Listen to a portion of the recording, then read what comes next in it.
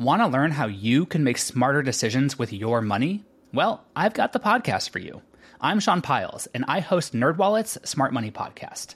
Our show features our team of nerds, personal finance experts in credit cards, banking, investing, and more. And they'll help you make the most of your money while cutting through the clutter and misinformation in today's world of personal finance. You'll get clarity on strategies to help you build your wealth, invest wisely, shop for financial products, and plan for major life events. Listen to NerdWallet's Smart Money Podcast wherever you get your podcasts. As a longtime foreign correspondent, I've worked in lots of places, but nowhere as important to the world as China. I'm Jane Perlez, former Beijing bureau chief for the New York Times. Join me on my new podcast, Face Off, U.S. versus China, where I'll take you behind the scenes in the tumultuous U.S.-China relationship. Find Face Off wherever you get your podcasts.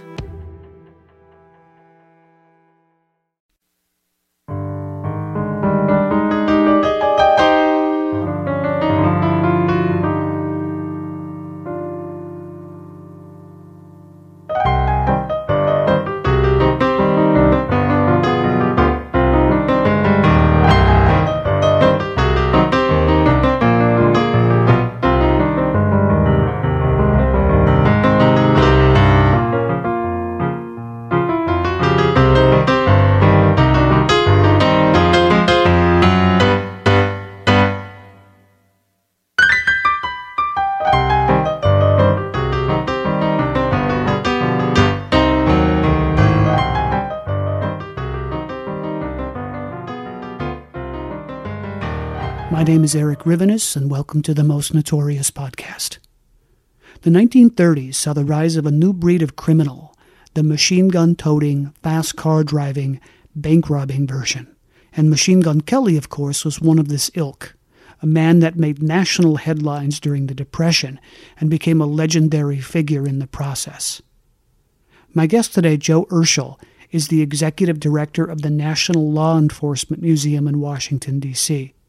He's written a book called The Year of Fear, Machine Gun Kelly and the Manhunt That Changed the Nation, available on Amazon, and he's here today to talk with me about it. Thank you, Mr. Joe Urschel, for your time. I'd be remiss if I didn't mention right off the bat the elephant in the room. Your last name is Urschel, and the subject of your book, Machine Gun Kelly, kidnapped an Urschel. Is there a connection there? Well, I knew you were going to ask that. Everybody does. And there is not a familial connection, at least dating back until the pre-German Republic. So I have no relatives in my line that are related to Charles Urschel's line. Although I did, when I discovered this story, some 30 or more years ago, I was in the Library of Congress, and I punched in my last name into their new digital database, just kind of on a lark, and up popped the name of Charles Urschel. He was the only one with any reference in the Library of Congress, which of course is supposed to be the greatest collection of knowledge in the world.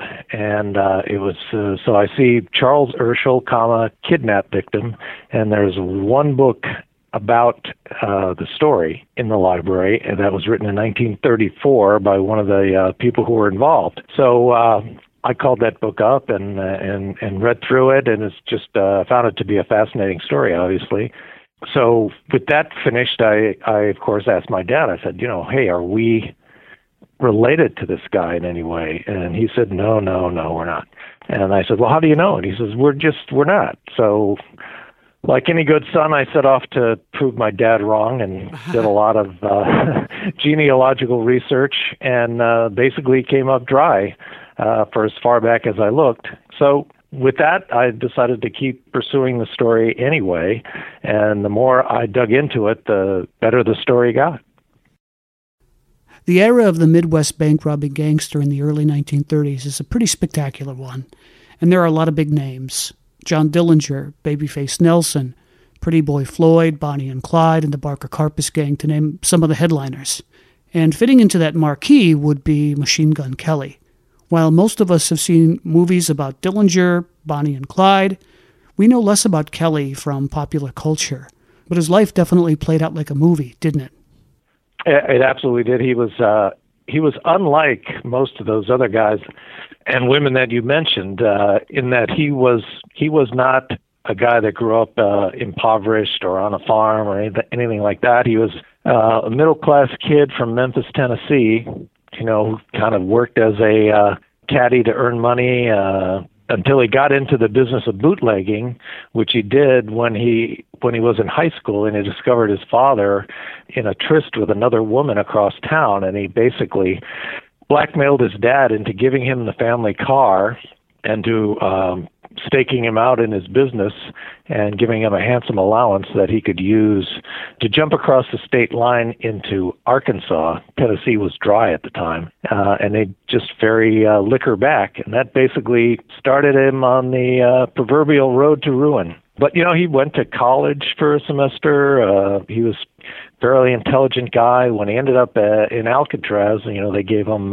psychological tests and intelligence tests, and he scored extremely high on the intelligence tests, and he had absolutely no psychotic tendencies or didn't really have the classic criminal profile. One of the things I love about this whole story is the relationship between George and Catherine Kelly. Now, a lot of these 1930s duos were together romantically. Besides the obvious couples, Bonnie and Clyde, there was also Lester Gillis, a.k.a. Babyface Nelson, and his wife, Helen Gillis. The Kellys were married, and he was head over heels for her, and really protective too, but he still took her on these dangerous adventures. Can you talk about what their relationship was like? Yeah, so George Kelly was, in 1930, he is a fairly well-established bootlegger and bank robber. And he's got all of the skills and all of the equipment. He's got beautiful, fast 16-cylinder Cadillac. He looks like $1 million. He dresses well, and he runs across Catherine Kelly. So he's been through, at the time she meets him, at least 2 husbands, one of whom she killed when she caught him in an affair with another woman. They got in a terrible fight, and he ended up with a bullet through his head. And she penned out a suicide note, called the police, and that was the end of that. But anyway, when she meets Kelly, she is just head over heels in love with him, not just because he's kind of a rich bank robber, but also because he's got a lot of style and a lot of class, and he's really well connected with a lot of really bad characters up north, basically out of Kansas City and St. Paul. So she sees him kind of as her ticket to fame and riches. Not that they weren't in love as well. I mean, they basically eloped. She was living with another guy when she falls for him, and they end up jumping in the car and running off to St. Paul to get married, but not before she steals her ex-boyfriend's prized bulldog to bring along in the trail. She liked diamonds, she liked jewelry, she liked designer clothes, and she really liked her dogs as well. Machine Gun Kelly committed a lot of crimes in his life, but there is one that he's most famous for, of course, the kidnapping of Charles Urschel. Can you talk about that kidnapping and how it all went down? Yeah, Charles Urschel is a fascinating character. He's probably the most fascinating in this collection of otherwise equally fascinating characters. I mean, he was a guy who he grew up on a farm, kind of poor, and like most farmers of that era, he was looking for any way to get out of it. He enlisted in the Army in World War I, and when he got out, he decided he was not going back to the farm, and he took off for Texas and Oklahoma, where he was hoping to make his name in the oil business, see if he could break into it somehow. This is kind of the infancy of the oil business, when if you had a lot of tenacity and a little bit of money to stake, you could make a fortune striking oil. So he takes off, and he ends up partnering up with a guy with the greatest name possible for an oil man, a guy named Tom Slick. And so Slick, who was kind of down on his luck when Urschel met him, suddenly finds a huge oil field. And he stakes it out, and he and Urschel managed to buy up a lot, if not all, of the leases that are available before anybody else discovers how much oil is down there. And so by teaming up with Slick, he rockets to wealth almost overnight, running the company for Slick. Urschel was kind of the detail man. He was in today's terms, he would probably be the chief financial officer. He knew how to keep numbers in his head. He remembered everything. He had kind of a photographic memory, which would later turn out to suit him well when he gets kidnapped. But anyway, along the line, Tom Slick dies of a massive cerebral hemorrhage while he was still in his 40s. And Urschel then marries his widow and ends up combining two huge oil fortunes, which the Oklahoma newspapers at the time took great notice of. And they were writing about, how wealthy the Urschels were and how this marriage had generated this huge estate and all of the money that could be made if they would be taxed. And so Urschel's name was in the headlines all over the place for being a very wealthy guy. And Catherine Kelly, who wanted to get George into the kidnapping racket, noticed Urschel's name, and she is the one who suggested that they ought to kidnap Urschel because he had all of this money, and they'd be able to ransom him for a record amount of money, which they did, $200,000, and his wife, would be able to pay it off, if not his company. So she kind of had that brainstorm. And you have to keep in mind that what was happening at the time, after 1929, of course, the country went into a terrible depression. And out west, on top of the depression, you had the Dust Bowl kicking up. And so farmers, were going bankrupt, and the banks were foreclosing on their property, and the banks were running out of money themselves. And so Kelly, or the Kellys, who made their money basically robbing banks, suddenly found that, wow, there's not so much money in the banks anymore when we knock them over.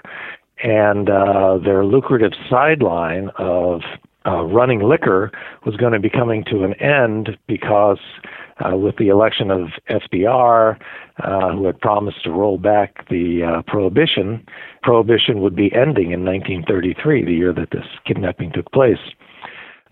So in desperation, a lot of guys like Kelly turned to this other form of making money where instead of robbing a bank, you basically kidnap a wealthy individual who had a lot of money in the bank and then ransom him off and then give him back with the promise that, hey, we'll let you go unharmed, but if you go to the authorities, particularly to the federal authorities, we'll come back and not only kill you, but we'll kill the rest of your family as well. And that worked pretty well for quite a while. In fact, there were estimated to be about 2,000 kidnappings between 1930 and 1933 when this one occurred. And some pretty big name ones, too. The Barker Karpus gang kidnaps William Ham Jr. in June of 1933, and then the Kellys kidnap Urschel in July of the same year, and then the Barker Karpus gang again kidnaps Edward Bremer in January of 34, and these were all huge headline kidnappings. And Hoover definitely had his hands full for a while. Yeah. And the unfortunate timing for the Kellys turned out to be the fact that 1 month before they pulled off this kidnapping, the laws changed, and the Attorney General empowered the Justice Department and its Bureau of Investigation to be the only law enforcement agency in the country allowed to cross state lines in pursuit of kidnappers.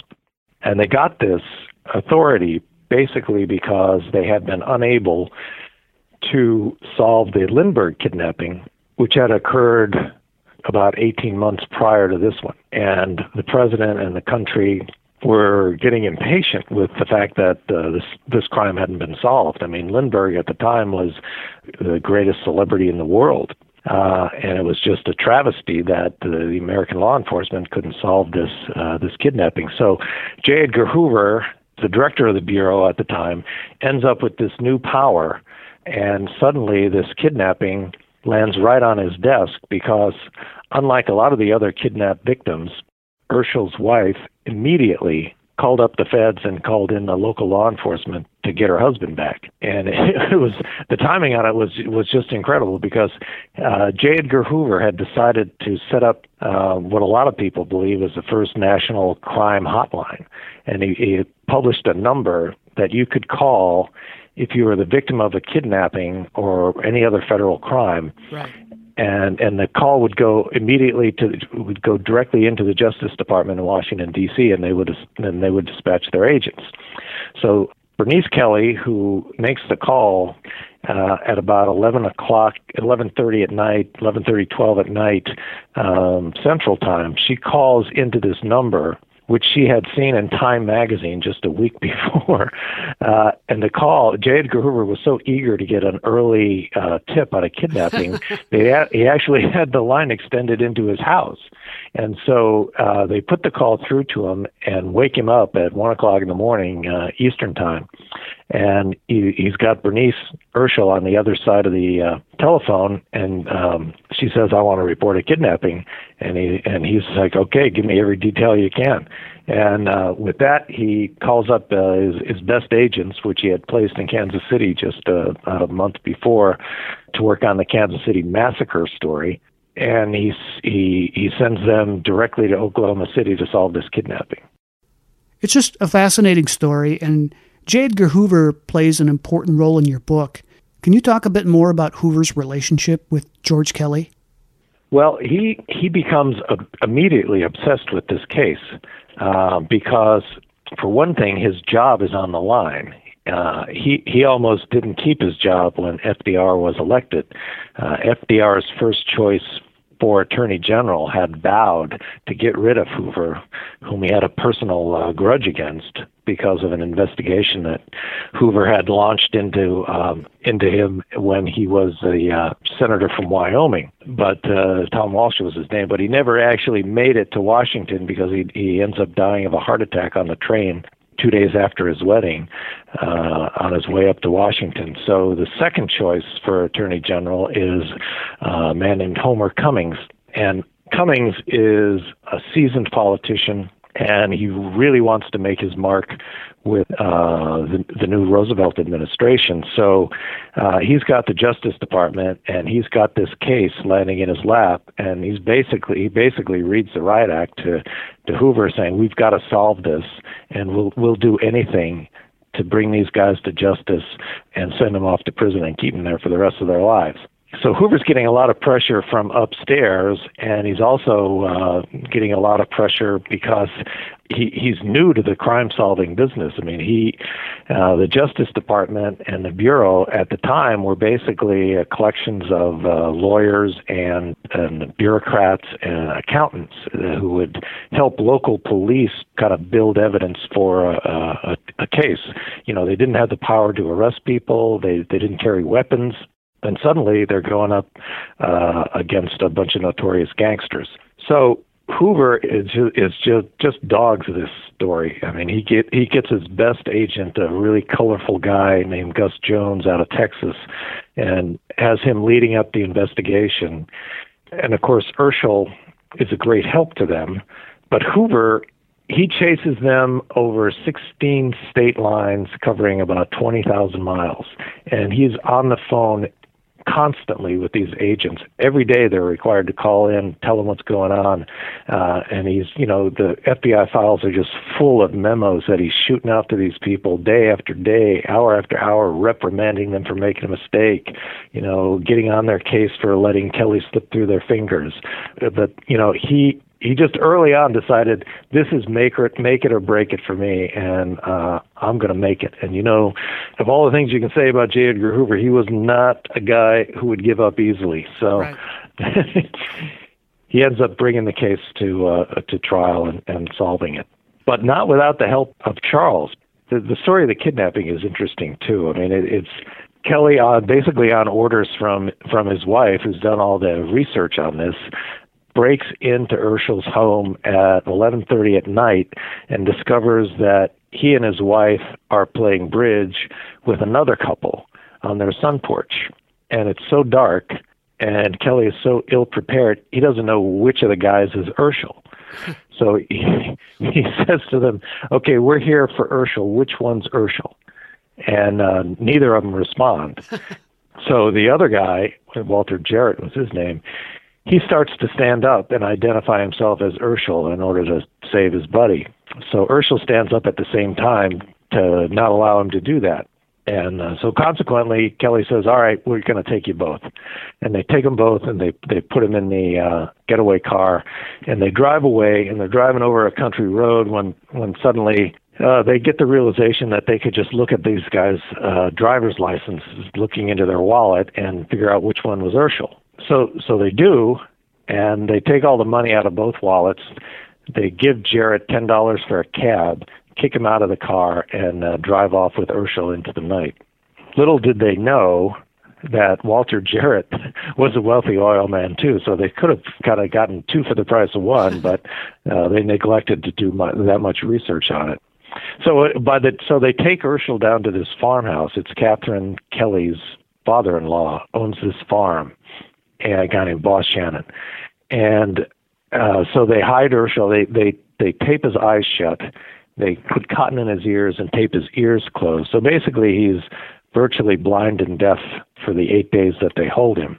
But the entire time he's there, he's collecting information so that he can figure out how to come back and get them. So he's collecting information like he realizes he's on a farm. He figures out how many buildings are on the farm. He knows what the well water tastes like, how the handle squeaks when they pull it up. He knows how many animals they have. They know what kind of animals. He talks to the people who are holding him from time to time and figures out the name of the postman and the name of the local prostitute. And he also notices that twice a day, a plane crosses overhead. In the morning, it's going east, and in the evening, it's going west. And by shrewdly asking questions, not at the time of the plane, but either a little before or a little after, he figures out that it comes at 9:30 in the morning and 5:30 in the evening. And he puts that into his bank of information and continues to put his fingerprints everywhere he can find a spot to take them and just gather more and more information so that when he's finally released and he goes to Gus Jones to be interviewed, Gus Jones tells him, well, in most of these cases, it's like finding a needle in a haystack.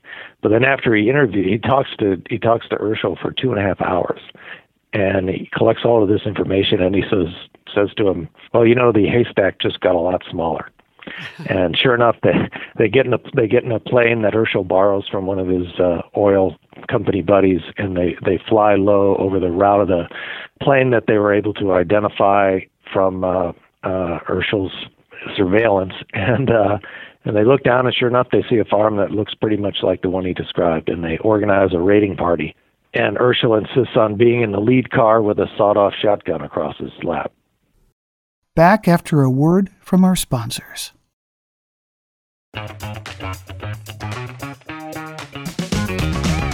Hey there, I'm Dylan Lewis, one of the hosts of Motley Fool Money. Each weekday on Motley Fool Money, we talk through the business news you need to know and the stories moving stocks on Wall Street.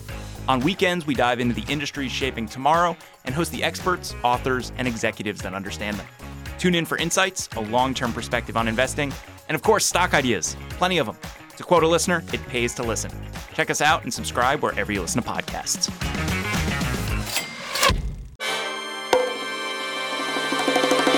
Welcome to From Beneath the Hollywood Sign. If you love old movies, Hollywood history, or the golden age of filmmaking, you've come to the right place. This is the podcast that talks about amazing stories of Tinseltown from another era and fascinating conversations with writer-producer Steve Cubine and actress-writer Nan McNamara. One particular argument, he ended up dislocating Ava's jaw Ava, she was such a tough cookie. Rather than cry or scream or anything like that, call the police. Or call the police, she should have, exactly. What does she do? She takes an ashtray and she knocks him over the head and knocks him unconscious. That's how she fought back. She didn't know what to do, so she called Louis B. Mayer. I think I've killed Howard Hughes. What do I do? Revisit a time when the pictures were still big and everyone was ready for their close-up. When you want Tyrone Power instead of Tom Hardy, Jennifer Jones instead of Jennifer Lawrence, or Robert Mitchum rather than Robert Pattinson, then From Beneath the Hollywood Sign is the gin joint for you.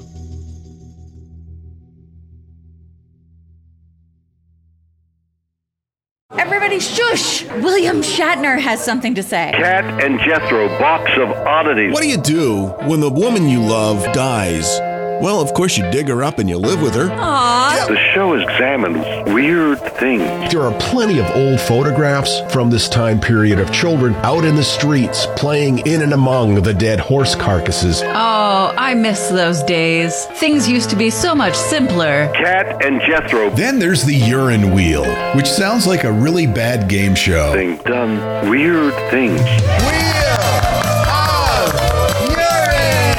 Cat and Jethro, box of oddities. That is really mysterious. Join Cat and Jethro Gilligan Toth for the strange, the bizarre, the unexpected, as they lift the lid and cautiously peer inside the Box of Oddities. The Webby Award-winning Box of Oddities podcast from Airwave Media. And we have returned to the interview. And Urschel will get the satisfaction eventually of seeing the Kellys locked up, but later on in life he shuns the spotlight, and he even warns his children and grandchildren about staying out of the press. So he blamed this whole kidnapping kind of on the press and on the fact that they had outed him so thoroughly. So he had a lifelong disdain for publicity of any kind. He basically shrank back into the shadows, and he ran his oil company. He established a lot of nonprofits. His son started the Center for Biomedical Research in San Antonio, but he kept his name and his picture out of the papers, out of the press. He wasn't mentioned anywhere.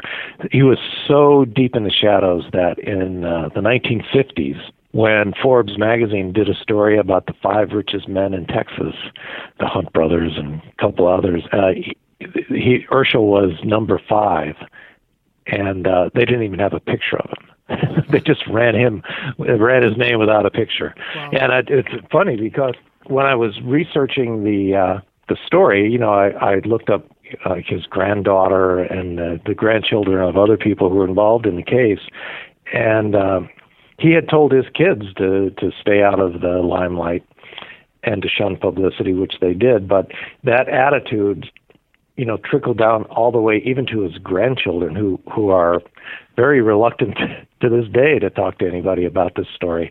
I think I was able to penetrate that wall a little bit because I did have the same last name, and it has been so long since the case occurred. But yeah, he was quite a headstrong individual. Interestingly, when Kelly finally comes, after they finally catch Kelly and everybody else involved, they had about 15 people on trial. 11 of them get sentenced to life in prison, including several people who had nothing to do with it. Catherine's mother, for one. And so Catherine's mother ends up with a life sentence. Catherine is in prison. Catherine's got a daughter from a previous marriage who's just a teenager at the time, or a pre-teenager at the time, and there's no one left to take care of her because her mother's in prison and her grandmother, with whom she was living, is now in prison. So unbeknownst to anyone, Urschel arranges to keep her housed and clothed and have her education paid for all the way through college. And that little shred of information didn't become evident until I believe it was early in the 1970s when somebody was going through to Judge Vaught, who ran the trial, was a personal friend of Urschel's. He had administered the payments so that nobody would know where they were coming from. And his papers, when he died, were found in a yard sale, and some enterprising history sleuth went through them and found all of this paperwork. I have to say that says a lot about his character. Yeah, it does. And in fact, Harvey Bailey, who was thought to be the greatest bank robber in U.S. history, was arrested at the farm. He too had nothing to do with the kidnapping. He was just there hiding out when the raiding party arrived. So he ends up with a life sentence as well, even though he had nothing to do with it, and Hoover's men knew he had nothing to do with it. And Hoover refused to let him up for parole, for 20 years or more. Finally, Urschel convinced Hoover that it was time to let him go. They put him up for parole. He was paroled, and Urschel arranged to get him a job as a cabinet maker in Joplin, Missouri, and put him up in a room at the YMCA there. And that's part of what's so fun about your book. You have these great stories about some of these associates of the Kelly gang, like Harvey Bailey. And Bailey was considered the dean of bank robbery at the time. And other gangsters looked up to him for his safe cracking and his bank casing skills, didn't they?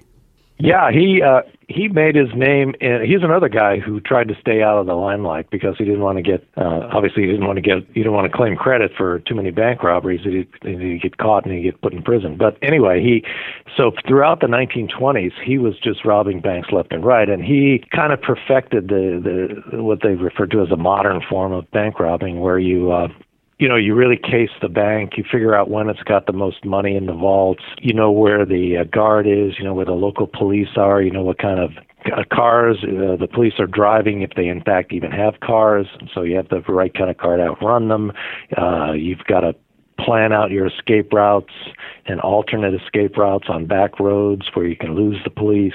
And basically, he made so much money robbing banks in the 1920s that he kind of retired for a while and was running a chain of gas stations in Chicago when the stock market crashed. And he lost a lot of his money, and he had to go back into robbing banks full time. And that's when he ends up back in St. Paul, where he meets George Kelly and basically teaches him how to rob banks. As you know, I mean, he was working out of the Green Lantern Tavern there, right, as well as a number of other crooks that would use the tavern as kind of a place to get together and plan jobs and build a crew and take off and then retreat to. The story has just got a great ensemble cast. It's got Bailey, who's just as colorful as you could imagine, and then there's Vern Miller, who's also working out of St. Paul, who's one of the most lethal gunmen going, responsible for the Kansas City massacre, and he ends up befriending Kelly as well.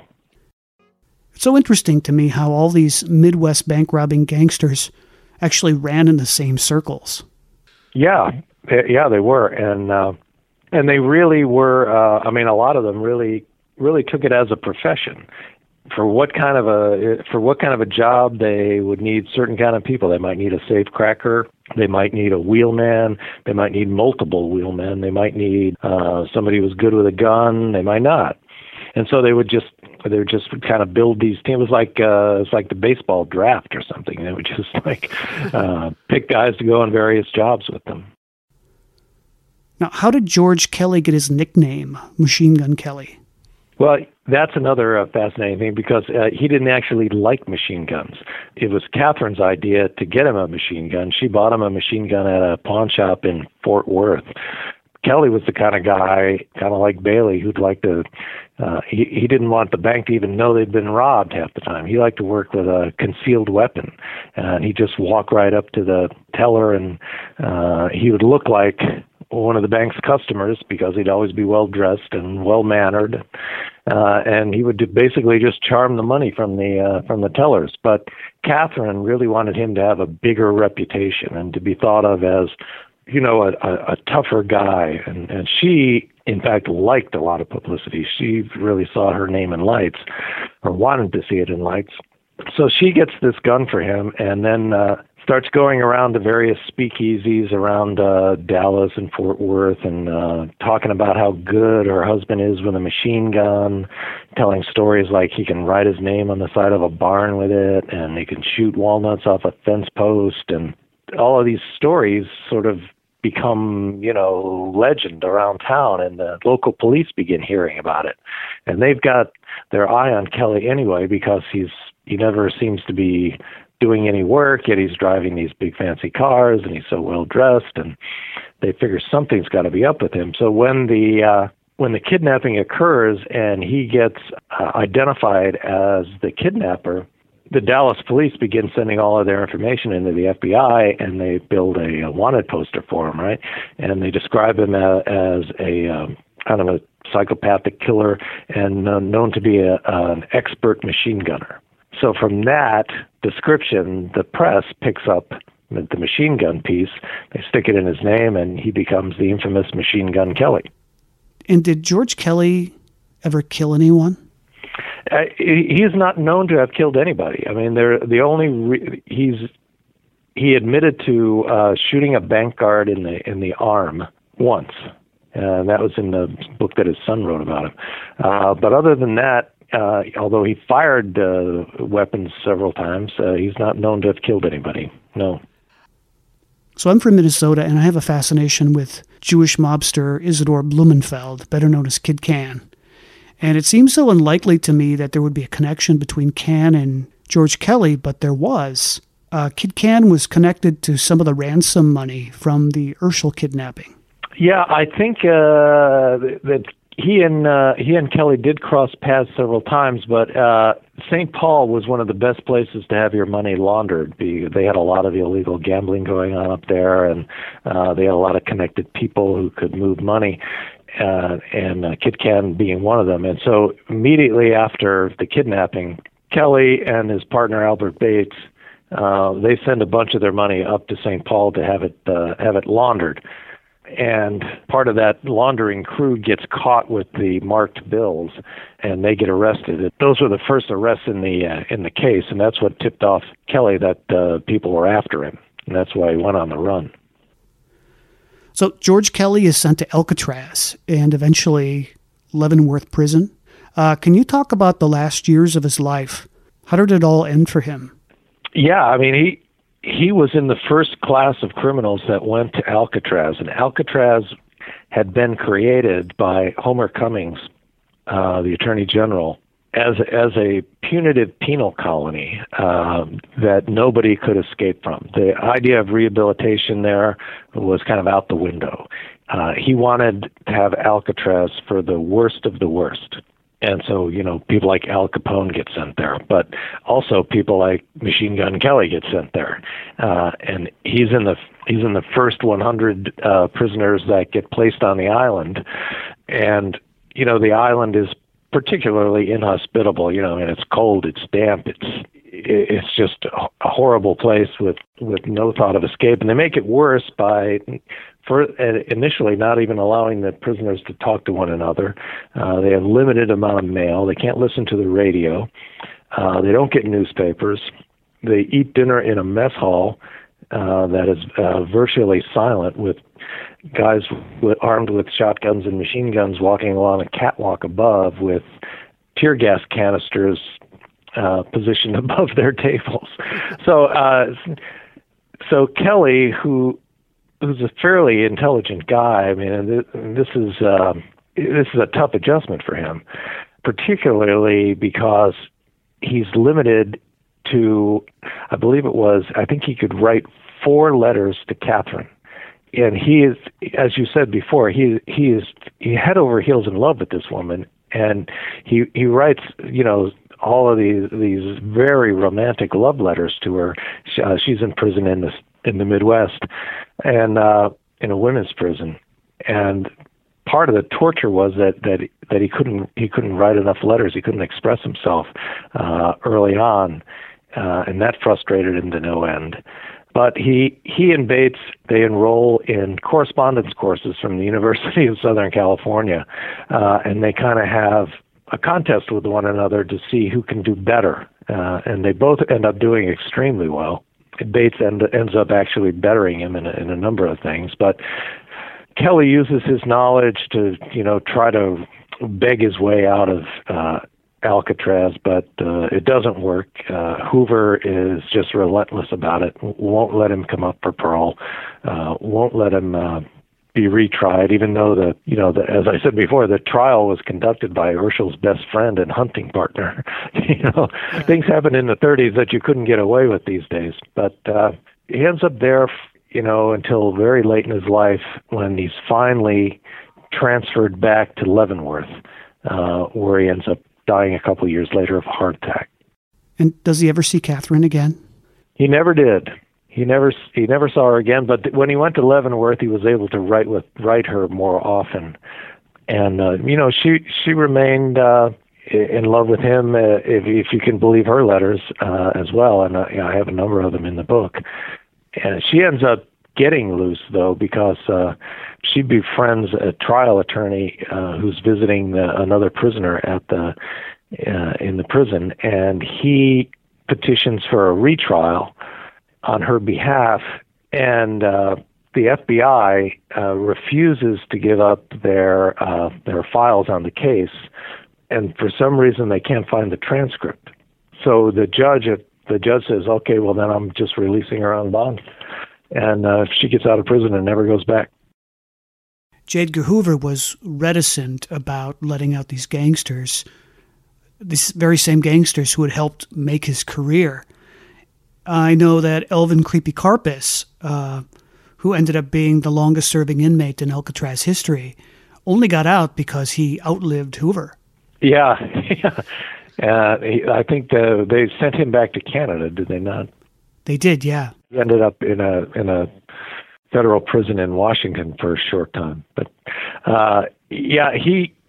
Hoover's attitudes were kind of set in the late 20s and 30s, and in the 30s, these gangsters could get out of prison so easily. I mean, they'd end up getting caught and convicted for something. They'd go into prison, they'd bribe a guard, and then sooner or later they're back out. And Hoover just hated the prison system and the people that ran it. He thought they were, not near tough enough and or too easily corrupted and bribed, and so once he set his mind to not letting these guys out of prison, he didn't relent. So I've got one more question for you, and it might be a good one to end on, because you might be able to break some mythology for us. The history books say that Machine Gun Kelly coined the term G-Men. Did that really happen? He was given credit for that for, 50 years until the FBI finally admitted that it's probably not true. The way the story happened is, he and Catherine had been on the lam, for 6 or 8 weeks, and they're driving from city to place, hiding out here, hiding out there, staying one step ahead of the FBI, until finally they're in Memphis, Tennessee, and they're hiding out in this house, and the FBI stages a raid with local police, and they find him there, and they arrest him and Catherine and haul them off to jail. But when Hoover describes how the arrest happened, he says that Kelly cowered in the corner, dropped his gun, and put up his hands and said, "Don't shoot, G-men, don't shoot." But what he really said was, when he saw them, he set his gun down on a side table and he said, "I wondered what took you guys so long." And then they took him off to jail. But that wasn't a good enough story for the FBI, and Hoover was looking to make, heroes out of his agents, and he needed a good nickname for them. And somehow he liked this idea of G-men, government men. And so he and his publicity machine kind of manufactured that story and told it and retold it. I mean, he told that story until the day he died, and it stayed on the FBI's official website until just a few years ago. And there's some evidence that it was Catherine who said something to that effect. She said she's reported in one place to have said, don't worry. She puts her arms around George and says, don't worry about it. The G's are everywhere, and they would have gotten us. Something to that effect. Thank you, Joe Urschel, for your time today. Okay, it was nice talking to you. Thanks for having me on. I'm Eric Rivenes, and that's it for this week's episode of the Most Notorious Podcast, broadcasting to every dark and cobwebbed corner of the world. Good day to you, and have a wonderful new year.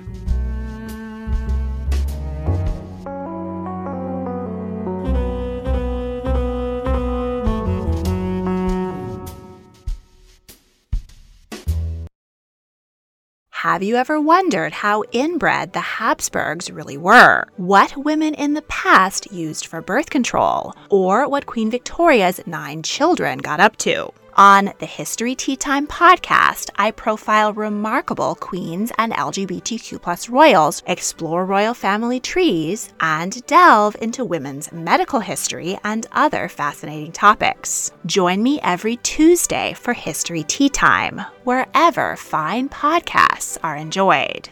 Let Mysteries at Midnight be your destination for detective whodunits and captivating mystery stories. You'll hear classic stories like Sherlock Holmes, Agatha Christie's Poirot, and short tales from H.G. Wells, Charles Dickens, Edgar Allan Poe, and others. I'm Christopher, and I read these classic stories in the soothing style of a bedtime story, so you can listen to them in bed when you drift off to sleep. Search for Mysteries at Midnight on Apple Podcasts, Spotify, or your favourite podcast app, and follow and subscribe so you don't miss out on new episodes.